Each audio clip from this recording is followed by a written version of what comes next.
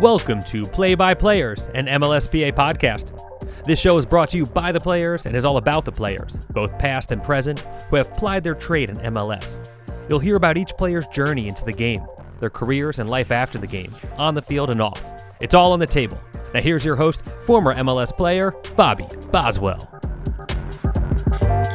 Hey guys, thanks for tuning in. We're joined today by a guy that recently retired. I think I say I recently retired, but I don't think anyone has retired as recently as this guy.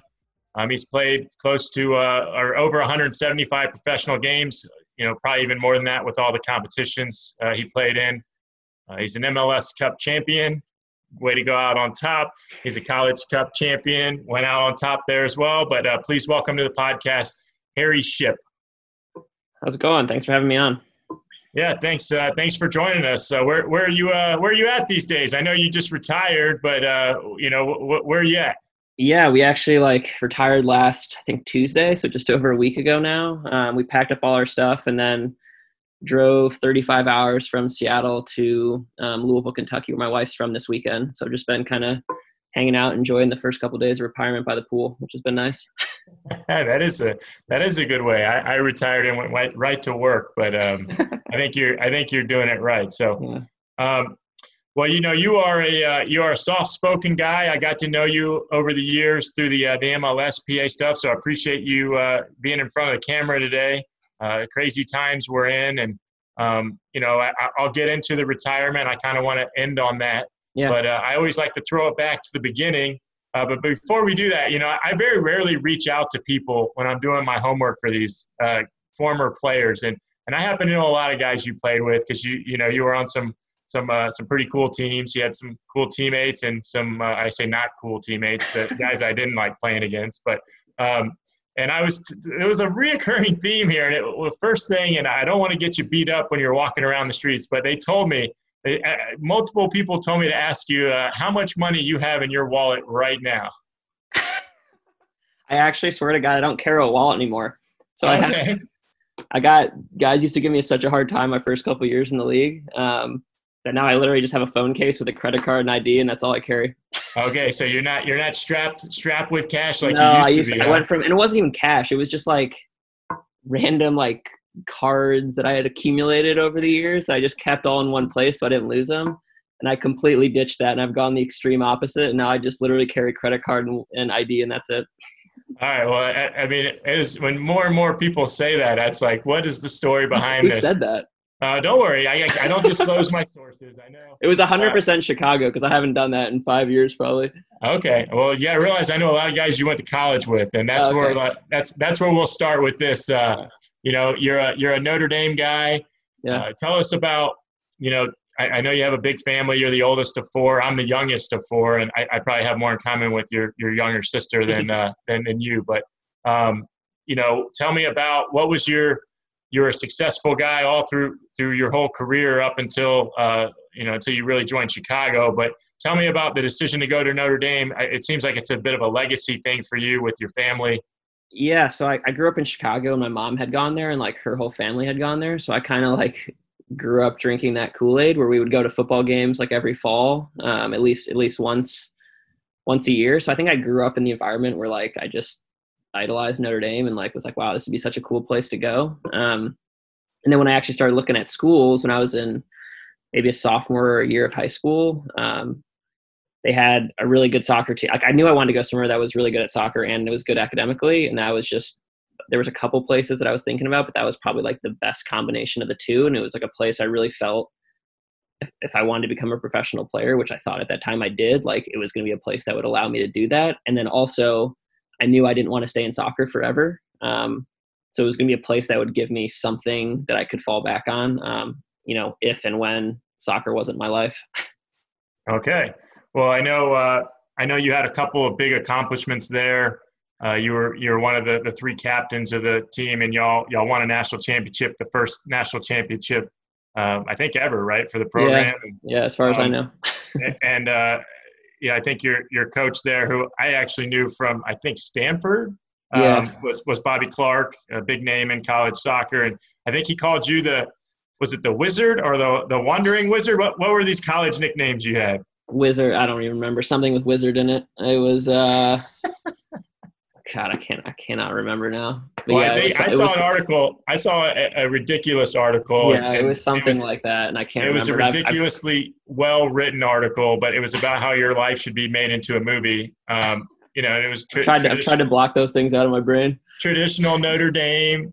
You know, there's a reason everyone. There's a reason a lot of people dislike Notre Dame. But for good reason. But it compared. It had a little bit of a Rudy reference in there. Did you ever see yourself as like the soccer version of Rudy? No, I did like the movie Rudy when I was growing up, partly because I just, like I said, loved everything about Notre Dame. But no, I had no desire to be that kind of character. Yeah, I think you were much more talented coming in, especially. Well, you had a couple of big accomplishments. I referred to that earlier. Being the captain of a team that won the national championship. You were a Herman Trophy finalist. I think Patrick Mullins won it the year that you were there. Yeah, he did that year. But I think the bigger one, which I think is pretty impressive to a lot of other people, was your academic. I think it was an academic All-American. You're one of the few in the history of Notre Dame to do that. Yeah, I think I was also like scholar. I forget, it was like the top scholar, I think, of all of Division I men's soccer for that year. Yeah, so that one's actually probably much more impressive. Yeah, I mean, that was something my parents were most proud about. Yeah, well, that is pretty impressive, and I think that'll, we'll keep coming back to this. Yeah. This, you kind of hinted at it. You always wanted to do more. And in my research for this interview, I noticed that theme where you always placed a big emphasis on your ability to think. Which goes back to maybe the label you got when you came, at every level, right? Is this guy that's a little underwhelming on his size, but his ability with his feet and his ability to think is pretty impressive. Would you agree with that assessment? Yeah, I mean, I was just someone, like, even growing up, like, I was always the small. Like, I think my sophomore year of high school I was only like 5 foot. So like for me, I was just, and I grew a little bit late, but I was always someone that was super undersized.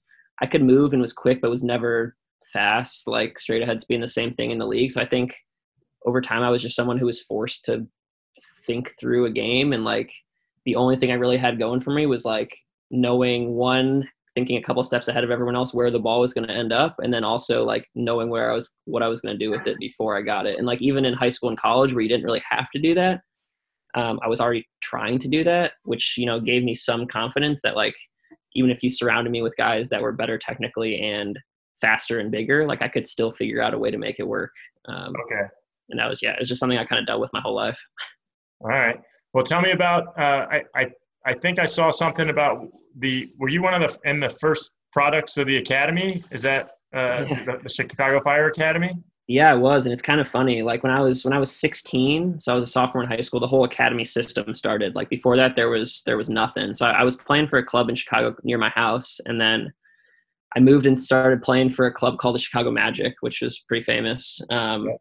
So like a lot of the best players in Chicago were playing for that Magic team. And even though the Fire Academy started that year, like not a lot of the best players were playing for it because it was literally the first year the academy started. And then after like a year and a half of playing with the Magic, our coach left and went to the Fire. So literally our whole team left and went to the Fire. So like it was kind of one of those things where there wasn't any guys who were playing for academies and signing professionally. So I didn't really have these people to like look up to in that process. It was kind of just by happenstance that I ended up in the Fire's Academy. But obviously was super fortunate that because of that, I was able to sign out of Notre Dame there. And that was something like I really wanted to do. And I was happy that it worked out the way it did. Okay. I don't know from afar, because I just remember this from when it actually happened. You were kind of one of those, I call them one of the first controversy players, meaning I think there was a lot of questions. I think some stuff happened with some Seattle players, but there was some questions of the criteria, because I think a lot of teams wanted to draft you. Do you remember that at all? Yeah, because I played literally like 1 year, and then I went to college, and then I played a little bit of PDL my first summer, but I didn't really want to do that. Like you can basically accumulate service time by either playing in the academy or back then, I don't know if it's changed, was like playing with PDL in the summers. And then my second 2 summers, I didn't want to play PDL. I told them like, I'll train with the first team and like, that's great for me, but I don't really want to do that and travel around with the PDL. So I trained a bunch with the first team those summers, but like those didn't officially count as time served with the club, which is super weird. So when I was coming out, they really only counted like 1 year and 1 summer of being in as part of the Fire. Okay. So yeah, like I know, I just remember originally, I think the league ruled that I wasn't going to be a homegrown, and then I have no idea why they changed it, but they ended up changing it. But it was one of those situations where like I was happy with it, so I wasn't going to fight their decision. Yeah, you wanted to be, that's your hometown. You wanted. Yeah, it would have been cool. I grew up like literally when they started, I was like 7 or 8, their first year in the league. And I remember going to games at Soldier Field. And then when they moved out to Toyota Park, I still went to a bunch of games. So it was like one of those things where I grew up watching the club. So I was super excited to have the opportunity to play for them. Who'd you watch? Was it my guy, Peter Novak? When you Peter watched Novak, yeah. do you like him or no? I did, yeah. It was Peter Novak, like Stoichkov was on the teams, Klopas, like Lubos Kubik, like Dima Kovalenko. Okay. Those teams were pretty good. Yeah, I played for one of those guys, and I played with one of those guys, so it nice. Gives you a little idea. So let's talk about, you come in your first year, you've just won a national championship, you're feeling like you're on top of the world. Talk to me about this first year with Chicago. Yeah, because it was one of those things like you said, like my first couple years in college, like I always knew I could play, but I didn't really have the stats or anything, so like I wasn't really getting national attention, I guess. And then my second couple years, I actually started scoring a bunch of goals and having assists, and like we won a national championship. So I think I never really was like consciously doubting. Like I never had one doubt for a second that I could be successful that first year. And I remember our first game, we were playing at Chivas, and I didn't dress. I wasn't in the 18. I remember being like, God, this sucks. Like I hate this. So then we lost to Chivas away, and then our second game was at Portland, and I went from like not dressing, and they basically just like completely decided to change the entire lineup because we played so bad that first game, that I actually ended up starting that second game and did all right. And then like kind of the rest of the year, I don't remember like off the top of my head how many games I started, but I think I played in every single game, the last 33. So I think for me, it was just one of those things where I was able to kind of build on that confidence of staying in college 4 years, because even back then, and especially now, like that's not super common. But I do think for me, from like a confidence point of view, staying those extra couple years, like was super important to making me believe that I actually could contribute at that next level. Okay. And then do you remember anyone that made it hard on you or easy on you? Who'd you look up to or avoid, that first year? The first year, I mean, it's tough. Like we had some guys like, I mean, I always looked up to Jeff Runowitz. Like he was someone, and I had Logan Pause around then. So like we had some really good locker room guys. And then like Mike McGee, like he was just someone that I admired from a playing point of view, because he was kind of similar physically to me. Like he didn't really have anything special about him, but just was a super smart player. And so being able to see guys like that in practice every day, I think, again, gave me confidence. Like, all right, I can make it work if I have this right attitude where it's like I come into work and just worry about myself and worry about getting better every single day. But it is so funny looking back. Like, yeah, I think that first year especially, I was kind of just in like absorb everything from everyone. And I was pretty quiet, I would say, those first couple years, partly because I was like, I didn't really know what I was doing. I was just in this environment where it was very, very different from college. And it was hard too. Like our teams weren't very good. So like it was one of those things. It was like a huge wake up call from like being in college where we expected to win every game, and then going to a situation where like if we won a game, it was this huge accomplishment. Yeah. Well, I think your first year y'all set a record for ties. Yeah, we did. We tied. I think it was like 18 or 19 games. Yeah, I think more than that. I think it was closer to 20 or something. But I think y'all only won like 6 games, which is pretty tough. Yeah. I guess it's not like you lost every game, but then again, tying everyone it's got to be. Yeah, and I think especially like tying at home, and we tied a lot of games at home. I remember, and that like gets kind of deflating because you kind of are hoping to collect points at home, obviously. Yeah. Well, you had a pretty good year, though. I mean, you were I think you finished second in the second in the Rookie of the Year voting, right? You had actually my most goals in my career was in my first year, so it was all downhill. Yeah. It was all downhill from there. Yeah, well, I think you ended pretty strong. But Tesho Akindele got that one in Dallas. I know you beat my guy Birnbaum in DC. He he felt like if he had a full year, he would have won. But he probably would have, to be honest. Yeah, but that didn't happen. So you go into the second year, and you kind of hinted at it earlier. Y'all were you're the worst team in the MLS from a standings standpoint. And I know you penned an emotional letter to the fans when it was time for you to leave. But walk me through getting traded and how you found out and what you were thinking. Yeah, it's tough. Halfway through that second year, we had Frank Yalb as our coach, and he had gotten fired. So it was like it's just weird. Like, it was my first experience with that because I had so much continuity in my life in terms of like who the coaching staff was, and then to like walk in one day, and we kind of knew it might be coming, but to kind of walk in one day and just have that happen was a weird first experience. So at the end of that year, like you said, we were pretty terrible, and then I started that third. Like, we had meetings, like some of the new people who were coming in. We had meetings, and we knew that there was going to be a huge like exodus of players because of how we had done. So there was this whole, a lot of guys left that year. So I think starting that third preseason, I was like the second or third longest tenured guy on the roster, and I'd only been there 2 years. So I mean, and I had I was like, all right, I was excited because we had brought in a bunch of talented guys. So I was like completely fine with, I'm totally okay to not start 33 games if our team is better. Like, I want our team to be better. So like, I don't need to play 90 minutes every game. So I went to preseason with new coaching staff, knew everything for a couple of weeks. And then we got back, and it was actually like walking into dinner that night after we got off a plane from preseason trip. I was walking to dinner for Valentine's Day with my wife, and I like got a call from my agent. I was like, oh, this is weird. But like, I just ignored it. And then I got a text from him. It was like, you need to call me back ASAP, which was like really weird for like a Friday night or whatever. Yeah. So I called him, and then he told me. And then I literally got a call like 1 minute later that I had to go in the next day to meet with our GM. So I was like, all right, well, here it is. And at that point, I don't even think I knew where yet.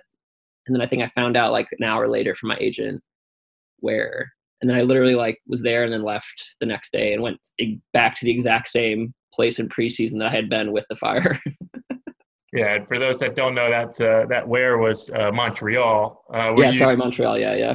Were you pretty? I know in the letter you penned you were upset, but I mean, how upset were you really? It was one of those things where like up until then in my life, like all these big things that happened to me, decisions, it was all my choice. Like, it was been my decision to go to Notre Dame. Like, ultimately, it was my decision to sign with the Fire. Like, it was the first thing. You have these like life plans for yourself, and like. I had all my family, my wife, girlfriend at the time was living in Chicago. Like, everyone, like all these people I was close with in my life were in Chicago. And I had this like plan. I was like, oh, it'd be great to stay here my whole career and really like help this franchise turn around, because it had been like 5 years of not the best. So at the time I was like, God, this sucks. Like, I don't want to leave. I don't want to go to this other city. Like, it could have been anywhere. It wasn't even Montreal specific. Like, I just didn't want to go. Looking back on it, like, it was by far the best thing that's ever happened to me from like a personal growth perspective. And I think it would have been hard for me to ever choose. And I might've gotten there one day to like choose to leave Chicago. But now that I have left and like done my own thing and been in both Montreal and Seattle, where like I didn't know it, like I don't have friends from home. I don't have friends from college. Like, no one I know were in those two cities. So I kind of had to like live my own life and actually figure it out on my own. So like having that for 5 years or so was something that's going to be more beneficial to me long-term in my life than staying in Chicago would have been. Okay. And from a soccer standpoint, did you, it's funny. I looked at that Montreal team, and I remember that team because y'all walloped us in DC in the playoffs at home. But I mean, on paper, I don't know. It's weird. Like, on paper, I feel like I don't know. I would never have thought, oh, that team was pretty stacked. You know what I mean? But in hindsight, like, it was a stacked team. Like, what'd you think going into that team? I mean, obviously you were at a team that was pretty bad, but I don't feel like you at the time you probably didn't think this is a huge upgrade. No, I didn't. I didn't really know, honestly. Like, I don't even remember my thoughts of what I thought I was going into. I think I thought like, well, it can't be worse from a team point of view. Like, like if anything, it's going to be better. Yeah. Like, as sad as that is to say. But I didn't really know. And I think, I played a good amount when I first went there. And then, my first like 2 months, I played absolutely terribly. And I think for me, it was like the first time in my life that something like wasn't going my way. And like, I had never, ever dealt with not having confidence on the field before. Like my entire life, it was like, all right, I have this confidence, or all of a sudden it was gone. So I think figuring out how to get that back over the course of the year, because I went through a spell in the middle of the year where I wasn't really playing, which was like also huge for me to like get over that mental hurdle. And then I was playing a little bit, and then we had a bunch of guys, like we kind of changed late in the year. I remember how we started playing, and we basically went to being a straight transition team, which because we had Piatti, we had Oduro, we had all these guys that were like super fast and really good in transition, which like obviously is not my game at all. So like for me, it was like, all right, I'm happy our team's doing well, but like this doesn't really suit my style of play because I'm probably the slowest person on the field no matter where I'm playing. So I think, yeah, it was kind of this weird thing where like I didn't really expect us to make the Eastern Conference Finals. But then like over the course of that last like 5 games of the regular season, we just kind of like figured out how to play at the right time, and then also just got hot at the right time. Yeah, it's kind of funny looking back because I haven't really thought about that in a few years. Yeah, I mean, for those that don't know, they were in that wild finish with Toronto. That was probably one of the better entertaining matches. The game I don't even remember that. The first leg of that at home was when they like mispainted the box. Yeah, it was weird. Like everything about it was kind of weird. But I mean, I remember just from a DC perspective, like we were playing you guys in the one-off, and I remember like Mancuso was up front, and we got the scouting report like really wrong on that one. Like it was like, oh, they're playing this guy, like he's not very good. And I think we were almost, I mean, you never look ahead. You know how it is. You never look ahead, but we were like looking ahead. And I think he just lit us up, man. And he was someone that like, I mean, yeah, he was like, I was always conflicted on, but like for those 10 games or whatever, like the end of the regular season, that playoffs, he was like insane. Lights out. Like, just lights out. Yeah. Well, I remember one of our, there was a behind the scenes guy that did all the stuff, and he sent me a text or something about how he's overrated or he wasn't very good. And I occasionally, just when I'm like today, I come across it, I'll send him a text like, hey, you remember that time when you said, and he just doesn't respond. It's just like don't even that's incredible. But no, y'all were a good team, and then you're only there for a little bit. I mean, did you want to stay there, or what were you thinking? You talk to me about going to Seattle. Yeah, it was one of those things that like I remember after the season meeting with their like front office staff, and I just communicated like, hey, it's been awesome. There's some things both like on the personal side it'd be nice because like I got engaged that off season, and like my fiance, like, and now wife wasn't going to be able to work in Montreal without like speaking French, which she didn't. So there was like some personal stuff. And then also like from a team playing point of view, like they kind of communicated they wanted to keep playing the same way because it was going to be a similar roster. So I just didn't necessarily think it was the best fit from like a soccer X's and O's point of view. But I was also open, like if nothing worked out, it's not like I said I was never going to come back there. Like I was just like, hey, if there's something, like I'd be open to being traded again. So there's a few different options. I kind of was like, I wasn't trying to go anywhere in particular. I just said, hey, if there's a team that, to my agent, like if there's a team that you think from a soccer point of view would be a good fit, I'm more than happy to explore that. Seattle was like how it worked out, but I wasn't like trying to get to Seattle or anything. So you were happy with that move? I was, and it was very different. And I'd always, like, obviously Seattle was always a team that was on ESPN. So you end up watching a lot of Sounders games. And I thought, wow, it's a cool city from like a soccer perspective. Playing in front of 50,000 fans a game was something that was like, oh, that'd be pretty cool. But like, it was also interesting because they just won. That was the year I was coming in an off season where they just won. So I also realized, hey, there's like a lot of pressure here because they were changing the team quite a bit, but the expectations I'm sure were going to be like, hey, the expectations were going from like nothing in Chicago to all of a sudden a year and a half or a little over a year later, it's like, well, the expectation is to win a championship again. Yeah. So you do feel that like kind of pressure coming into a situation where like at the beginning of it, you're sitting through ring ceremonies and like doing all this stuff where like you weren't part of that team, or people were telling you like, oh, great job last year. And I'm like, I wasn't here last year. Like I didn't win. So like that part was weird, but from like a culture and soccer fit point of view, I was really happy with it. Well, just to make you feel better, I did that at DC and at Houston. Where Yeah, so you know the feeling. They call me the cooler. I cooled them off, baby. Yeah. But well, okay. So tell me about. I know Schmetzer he took over halfway through the year before you got there, but this is really his first head coaching experience in terms of MLS. The guy's got tenure way back, but did you enjoy playing for him? He seems like he had nothing but nice things to say about you recently.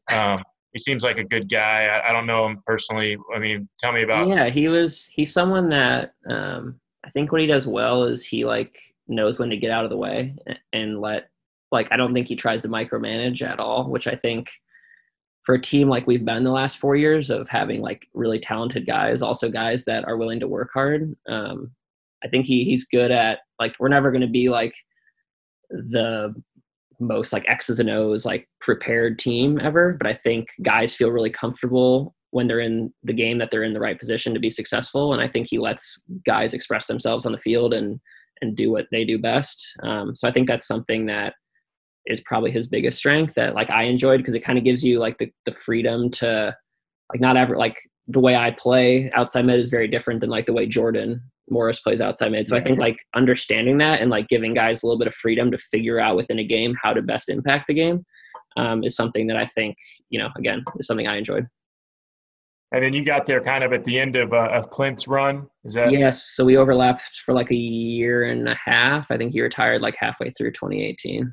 And what do you think of Clint? I mean, I know he's I grew up. Clint and I are the same age, and I love Clint. I think guys are always interested to see what they think of Clint. That's all. Yeah, I think he was someone that, it was different. He was most of the time I was playing with him, he was kind of battling injuries, and it was obviously the very end of career, so he was dealing with some physical stuff that was tough. And I saw it every day. I think the things that he brought were that even in practice every day, that competitive toughness. That I think I wasn't really used to. And there was a few different guys, you had Ozzy, it was the same way in Seattle. You had a few guys that every day you were going to battle and compete and hate each other for small-sided games and in practice. And then him, too, he's to this day the best in practice finisher I've ever been around. Okay. Better than Oduro? Slightly better than Oduro. Sorry, Dom. I love you. I played with Dom. I can say honestly, that. Mike McGee is up there too, just in terms of pure practice finishing. Those two guys, just the composure in practice. What about Piatti? He was similar, but I would say he's the best one-on-one player I've ever been around. Okay. That guy in practice did some crazy things. Right. But no, I enjoyed playing with Clint, and I never really played. And I obviously had watched him since I was young, so that part was cool. But yeah, he's a different personality and someone that not everyone gets along with. But I do think he taught me some things about how to approach practice from a competitiveness point of view. Okay. Well, we talk about your Seattle. You kind of sum it up, but you were able to. You got close to winning it, and then you get there and you win it last year. I don't want to get past that, but I think you had some really big personalities on that team, some staples of MLS. Yeah. I'm talking about Chad Marshall in particular. I was a big fan of his over the course of my career. You had Roman Torres I know he's a personality. Yeah. And you kind of had some under the radar guys, and I don't know Rui Diaz. He seems like a little bit under the radar on some level. Lodero seems quiet. Jordan is quiet. What did you take away? I know you hung out a lot with Will Bruin. Yeah. But tell me about some of the guys on that team that the fans. Those are the ones that everyone wants to know about. Yeah, we definitely had some big personalities, like you said, like Roman, Chad. I think we had a good mix of that. I don't think you can have a team full of personalities. And I also think we had some guys like Jordan, who is incredibly talented, but also probably the most humble kid you've ever been around. So I think having that good balance was something that led to success. I also think it was that was, and it kind of started maybe the year before, but that team in particular, no matter what the situation of the game was, no one was going to panic. We could have been down 3-0 and still had full 100% confidence that we were going to win the game, which is weird. Like I've never been on a team. That's a shot at our DC United Yeah, team. it happened, didn't? Oh, I didn't even realize it was DC. Well, yeah. I'm sure you didn't realize that. I actually didn't. 3-0, and you scored 4 goals. The funny thing about that is I literally started that game, and I think I got subbed out like the 50th minute when we were down 3-0. So I was not a part of that comeback. Well, I was watching on the bench, so I wasn't happy, but I can't imagine a meltdown. It was the worst case scenario for us. Yeah, I just think we had a bunch of like calm guys that like when things weren't going well, like they just had this confidence that it was going to work out, which also I think comes from the coaching staff a little bit too. So yeah, like that was, I'd say, the difference in that team from many of the other teams I'd been on in my career. Okay. Well, so we mentioned you won MLS Cup last year, and you start this season off. Let's talk about it. I mean, it's probably one of the weirder things I've seen in sports. Usually you see it. I've seen it in football with contract stuff, right? It's dramatic. This one it's a crazy year. I mean, we've got a pandemic going on, no sports, no activity. Let's talk about why now. What happened to lead to this? To like my personal decision? Yes, yeah. No, it's not to the pandemic. I don't want to. Yeah. I was like, I don't know what I'm supposed to be. I'm just curious as to how it happened with you. Yeah, it was something. I kind of always knew when I was starting my career a while ago now. Like I just knew, like I said, I want to do something outside of soccer, and I always thought like going get my MBA was like a way to bridge that gap in order to like to surround myself with smart people who came from diverse backgrounds and would allow me a couple of years to like figure out exactly what I wanted to do next. So that was kind of always in my plans. I studied like a couple of years ago, like maybe 2 years ago or 3 years ago, I studied for and took the GMAT, which is like the test to get in, and I did well. So I was like, all right, I know I can get into a good school with this. And then I never really knew what the timing was going to be, but I remember coming off of last season, this off season, I was thinking about like, there was a lot of days that year, even though we won a championship, where like I wasn't super happy day to day, and I couldn't really figure out why. And after thinking about it for a month or two, I kind of realized like I had been like my whole life focus had been soccer, and you tried to like basically maximize your own potential, get to the best you can possibly be. And I'd felt that tangible growth all through high school, college, my first 5 years in the league. Like I felt like I was growing as a player. And then I just felt like, as every athlete hits at some point in their life, like you kind of hit that peak or plateau of what you're going to be. And I had like these dreams and like goals that I had set when I was little that like I hadn't reached yet. And like realistically, they were too big to ever reach. Like play for the national team, go over to Europe, play in a World Cup. And like, for me, I could set these smaller goals of like, hey, I want to score X amount of goals or make X amount of dollars in the next couple of years. But like for me, those goals that I was thinking about for the next 3 to 5 years, like weren't big enough to make me super passionate about like getting up every day and being like, all right, how do I achieve this? How do I do this? So for me, it was kind of like, I realized I wanted to create a new set of dreams and goals and passions that like, how do I become the best in the world at something else? And like, how do I wake up every day as passionate about this as I have been about soccer, like for most of my life? And it's not like an easy decision. It was something even after I got into schools, I like thought about it for, the one good thing about quarantine was like, I really did have 3 months to think about what I wanted to do and like whether this was actually a step I wanted to take, because it wasn't something that was actually easy to like make that final call on. With that being said, like I am super excited for that next step and to like figure out what's going to be the thing that I can channel this much like passionate energy towards. Okay. Well, yeah, I think it's funny, right? I see a lot of these guys are working on their golf games, and you've decided to do a whole life change. And like too, it was something too, like I was never someone who like played video games or anything. And like, so last year I actually ended up working with my free time. I worked up with a bunch of like tech startups in Seattle through an accelerator, like that was co-funded by Amazon. So I spent a lot of my free time, like every day after practice, I would spend like 2 to 8 every day just working with these tech startups. And it was something that I was like, wow, this is so fun. Like, this is cool. And it's something I'd never really had an experience before. So I think that also that experience for 6 months last year, like gave me this confidence that like, I can be happy doing something else. I'm not only going to be happy playing soccer in my life. Cause that was one of those things I didn't want to do it, whether it was now or 5 years from now, where I was going to like regret it. And I think I got to the point where like now I'm very confident that I won't ever regret the decision, even if I miss soccer, because there are going to be days where I definitely miss going to practice and miss being around the guys and miss games. But I don't think I'll ever regret the decision. Yeah, and you bring up an interesting point, and there's more and more guys doing what you've done. They don't do it in the middle of the year, although I think Brandon Vincent maybe did. I don't remember if it was in the middle of the year, but he left. I played with a former teammate of yours, Luke Michu. Yeah. And Luke was promising, started playing more, and second year he decides this isn't something I'm going to do. And I was baffled, and I said, why don't you want to do this, Luke? And he said, look at you. He said, you're going on like 13 years in the league, and you're going to have to start all over in business or whatever. And, I think, I'm not saying I can't have a successful career, but, I'm not sure I'll accomplish what you've accomplished, and it's not going to get me any closer to what I should be doing next level. And he retired. And that was kind of eye-opening for me that guys were looking at that way. Is that, would you say that's kind of accurate? If guys have other opportunities and they are losing a little bit of that desire, that you think that'll be more of a normal thing going forward?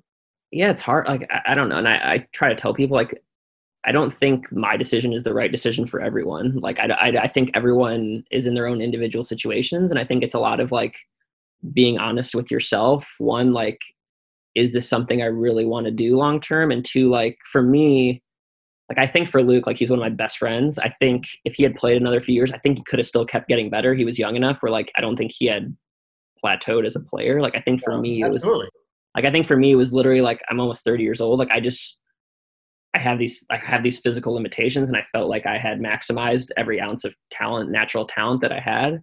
And it's also hard, like, until you get to the point where guys are making NBA, NFL money, like, I could have made really good money for the next few years, but it wasn't going to be something that I could retire off of. So like at some point I was going to have to do something else. So no, I do think for certain guys, if they have the ability, like it's great. But I do think it's like up to each individual person to really think long and hard about it. Okay. Well, I think we talk about you are more cerebral than most of the guys I think that played in this league. So it seemed, I don't doubt for a minute that you've overthought this and you're happy with. If anything, I've thought about it too much.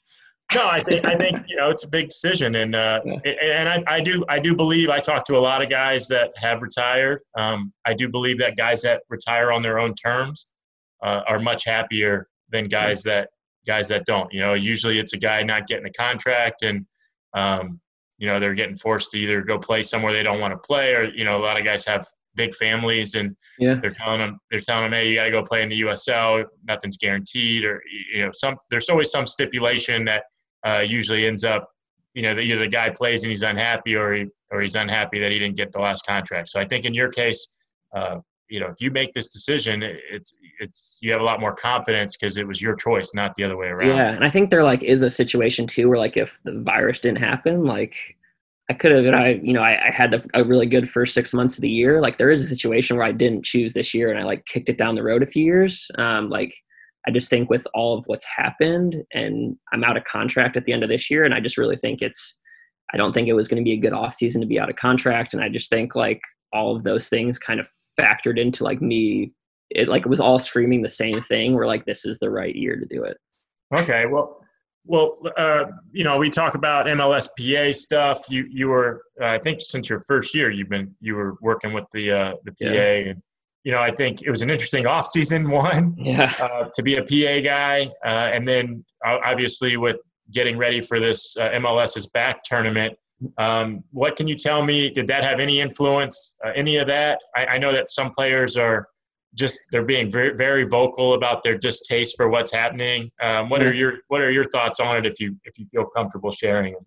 Yeah, it sucks because this last negotiation, because I was around in the 2015 one, and I think it was just at the beginning of my career. So a lot of it was me just leaning on experiences from other older players. I didn't really have a lot of those personal experiences myself. And I think there was a sour taste in a lot of guys' mouth with how those ended. And I think doing this 2020 negotiation and me having a much bigger role, both within the PA and with my club team. I was happy with how it turned out. And I think it was partly because the process was like 18 months long. So I think both sides really understood what the other side wanted, and we're figuring out how can we make it work from both sides. And the unfortunate thing is, like, obviously right after that, you're in this global situation where like no good is going to come from it. And, both sides, when you're talking about both reopening the CBA, like a pay reduction, and trying to figure out a non-ideal return to play, like no one was going to be happy, both from the ownership side and the player side. So you're kind of going into it just saying, look, wow, this is going to be like not ideal results. And I think it was hard. Like there was no way around it. I think there was, a lot of players felt disrespected by, both some of the content of what the league had put out, especially early on, and then also some of the process stuff of how the league handled things. And I do not, like, I'm not going to be ever like the most vocal guy in the media of, saying this or that. But I do think, I think guys who did do that had every right to be upset with, how the league handled some things. And, I think ultimately, like, we got to a situation where it was a deal that guys could live with. You're not going to be thrilled about it because you are taking some, potential or some cut now and potential economic cut in the future, but also like it wasn't going to change their lives. And I think that was kind of where we were trying to get to. And the tournament, again, it was like, I mean, that's honestly why I retired now. Like I was going to do it anyway, but I just thought, wow, it's like, I don't want to go to Orlando for a month or 6 weeks or whatever. And then, no, I'm going to retire right after that. Like I'd rather come home and spend time with family. Yeah. And I do think there was a lot of guys on our team specifically who, like, at first had some medical concerns. And I think those kind of were a little bit more answered as we went on and saw like the medical protocols from both our doctors and their doctors, but also like family concerns for international guys who had families in Seattle that like, they were like, I can't be away for that long and all this stuff. So I think trying to balance those things and not every player being in the same situation. Like there were some guys that were super pumped about going to Orlando. Like, yeah, this is great. I get to not pay for any meals for a month or 6 weeks. Like I get to live for free by the pool. And then having some guys that are like very, very opposed to it was hard to balance. Yeah. I mean, I and that's why I say you see some of the guys are voicing their opinions. I think some guys are mad that they're happy they're going down there and back to playing, but they're mad they won't be able to live a social life. I just don't like. I don't understand. Like in a perfect world, obviously, like no one wants to go do this, right? Like this, like no one wants to go live in a hotel for 6 weeks or whatever. But I think given where we're at in the world and like our obligation to at least try to make it work to get back to playing games. Like, that's why I was, at least like for me personally, I was like, we can't just shut them down and not engage in some sort of process, because like it is our obligation to at least try to make it work to have us play. If it didn't end up working out because of medical or whatever, like that's fine. But I do think we had to at least explore the option of getting back on the field at some point in 2020. Yeah, no, I mean, just I'm a fan now, right? Yeah. I want to see the games, but I also am. You're seeing now I don't want to get into the how it's starting to act up again, and I think there's some real concerns with even Florida in general. Like, and I think like dealing with the employees on the resort, and like there's like a million issues that you're trying to deal with, and I still get texts like every day from guys that are like, concerned about the Florida thing. And I'm like, I'm not even on the team anymore. Like, direct your concerns to someone else. Oh, well, get used to that. I still get them occasionally. Hey, do you remember how we dealt with this or that? Or I know I'm still going to get workers comp questions in about 5 years. Oh yeah. You'll get them. Don't worry. Well, speaking of that, we'll look forward. We didn't talk about this. You're going to get your MBA at Northwestern Business School, very highly prestigious school. What can we expect? I think, you kind of say you're a soft-spoken guy, but you've kind of found your voice, it seems, a little bit recently on social media with some of the Black Lives Matter and some of the other issues with this country.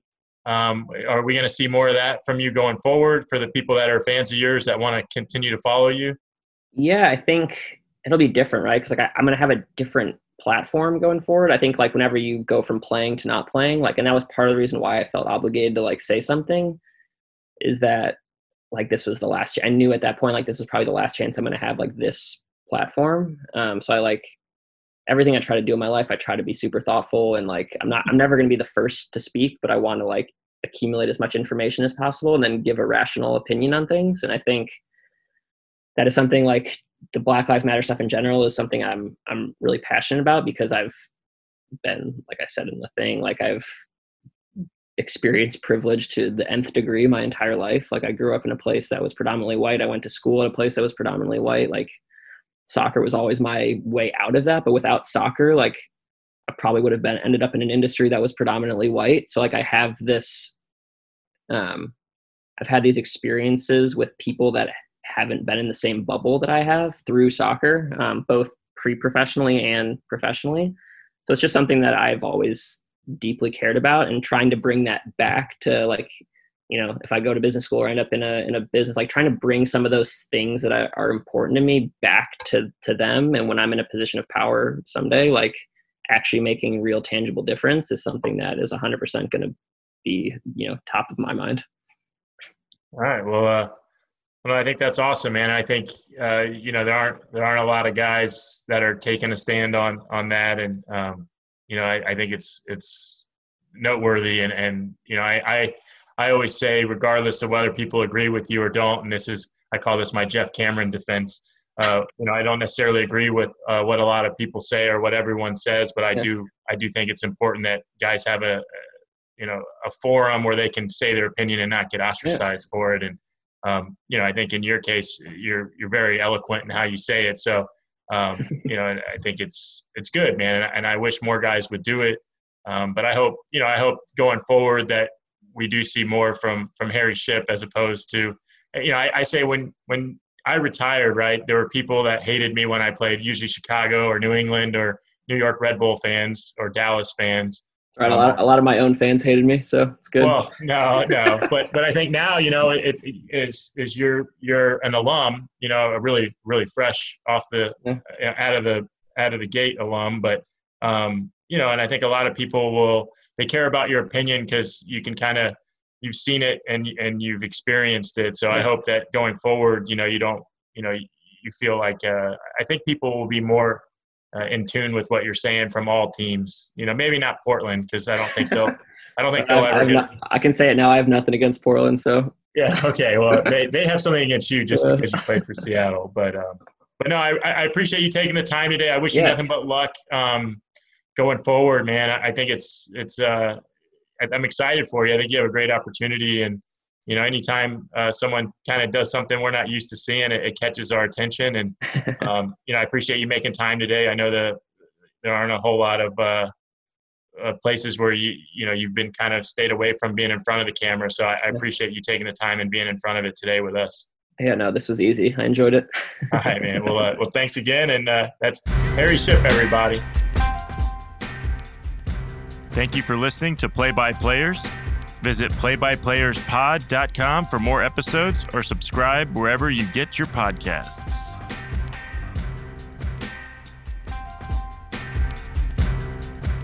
This has been a production of the MLSPA. Learn more at mlsplayers.org.